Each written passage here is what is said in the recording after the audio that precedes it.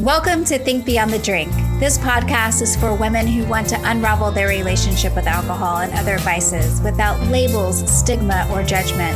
We focus on things that give us energy, not take from it. This is for women who want to feel the aliveness and vitality in their life again, who want deep, intimate connections and a purpose-driven life.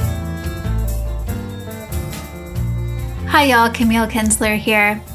I really wanted to create this first episode so I could really express to you kind of where I am on my journey with unraveling alcohol and the premise and the importance of what I'm sharing in this podcast.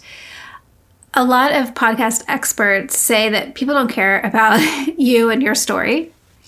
However, I feel like it's essential in order for me to really let you know where my heart is with creating the content that I'm going to create here with you for you. And also it allows you an opportunity to see if it really resonates with you or not. So as of this podcast episode, I drank after 5+ years as a non-drinker. And this has been almost 2 years ago now. And really, I just wanted to share my story about where I am now, where I was 7 years ago, and why I feel like it's so important to remove the labels that come along with just practically pretty much everything. As a medical provider who diagnosed and treated medical illness for over 10 years, what I recognized and noticed is that when I would diagnose somebody with heart disease or diabetes or cancer, or even with something that the patient may have even recognized, like obesity, that it really gave them this label and identity that so often they ended up falling into. They made it part of who they were.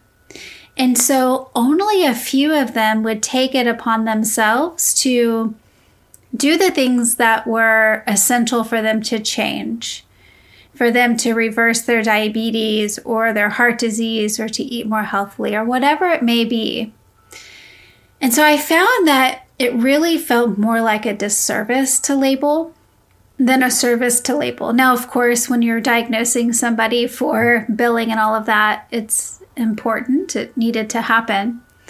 It was one of the reasons why I stepped away from practicing Western medicine. But we can get into that at another time. But really, I want to share my life as I write it in pencil and around what I have learned over the past 7 years working in the world of alcohol freedom, freeing ourselves from the way that alcohol is so perpetuated in our society and from habituated drinking.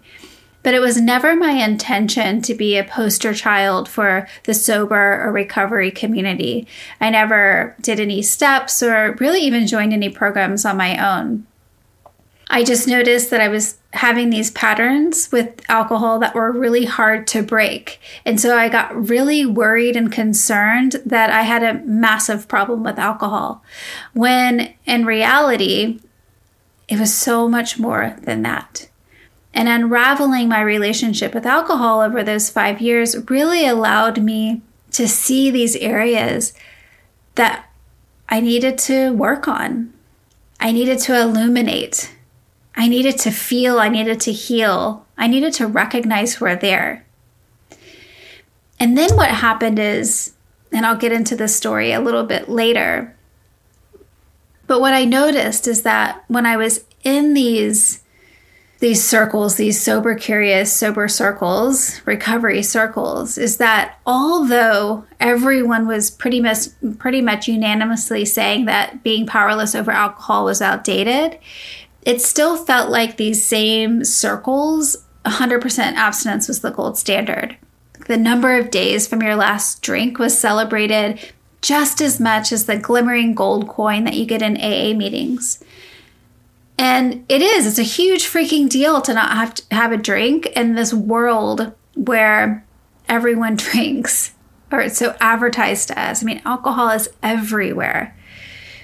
But then I found that when I was no longer subscribing to the labels that I had unknowingly fallen into, that I felt like I didn't fit into that group anymore, to the group of these sober, badass women that I had met over the last several years. And that made me feel very confused.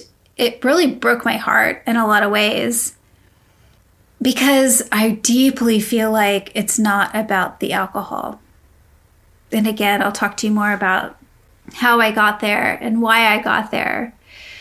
But I just want to say to you is that if you feel like you want to listen to this because you want permission to drink again, that I please tell you to move on. That is not my intention. You have got to trust yourself and your inner knowing and what is best for you. And through the practice that I have done over the past several years, this trusting myself is something that was so important for me to build, because I felt like I didn't trust myself over the years and years of telling myself I was going to quit and then drinking again over and over and over again, until I recognized that that wasn't the person I am anymore. That is no longer my story. I had created so many other tools and really a way of being that wasn't my litmus test anymore. Whether I had a drink or not was not my litmus test about who I was. It had changed. But if you're looking for permission, just move on. I share this more for the people who are also just feel stuck in this dogma of the sober cyberspace and just really also want to link arms and just move through it. Now, don't get me wrong, it was an essential part of my growth, essential part of my growth of who I am today, removing alcohol from my life. I 100% know that if I would have gone back to drinking 1 year after I quit drinking, I would have been back the way I was previously. I wasn't ready. At 2 years, I didn't even think about it. And then up until 5 years, from 2 to 5 years, didn't even think about it. And then it just crossed my mind one day that I had really created this arch enemy unknowing to myself, this villain in my own story. And again, it wasn't conscious. I didn't consciously do that. But then I started getting fearful. Not because I was craving a drink or needed a drink or was fantasizing about drinking or glamorizing the past. I became fearful that I would drink again because of this villain that I had created.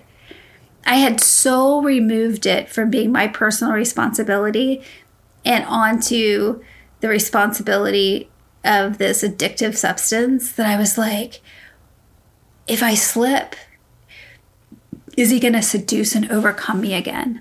Am I going to lose all of my willpower and my discernment and resilience and ability to heal that I had gained all of these years? Because in our society over the past few years, the pendulum has swung from the onus being on the diseased person, where they used to say that you have faulty genetics and you're an alcoholic, to this highly addictive substance that the more you drink, the more you'll want to drink. And as with all black and white thinking, there are two truths to this. And that those two truths is wherein lies the gray area. And this is the juicy area. This is the area that I love so much, because this is the area where we get to look and take responsibility, and we get to look at how alcohol's role has appeared in our family history, any trauma that we may have had, any mental health support or issues we may have had, where we are on this social emotional intelligence range, how and where our environment affects us and who we are and our drinking patterns, and as well as our own personal patterns with alcohol and our own personal evolution that we've had with alcohol, because it's not the same for everyone.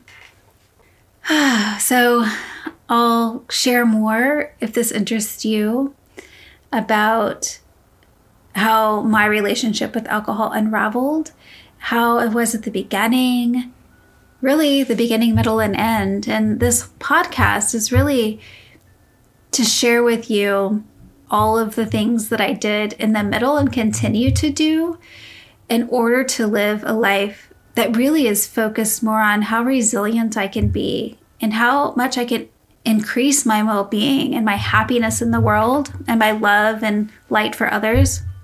And yeah, just to be as transparent as I can with you about the process and share with other people who have experienced the same thing, who recognize that it's not about the alcohol. Once we remove that, life still lives, and we have to really create this ability to trust ourselves in order to navigate the world. So thank you so much for being here. Thank you so much for trusting me and spending your precious time with me. And I would love to know what you want to hear about. And we'll talk later. The world needs the vibrance and wisdom of a woman's intuition to help heal the world. When we learn to trust ourselves through leaning into and through discomfort, we learn to trust ourselves, and in that space is our power and clarity.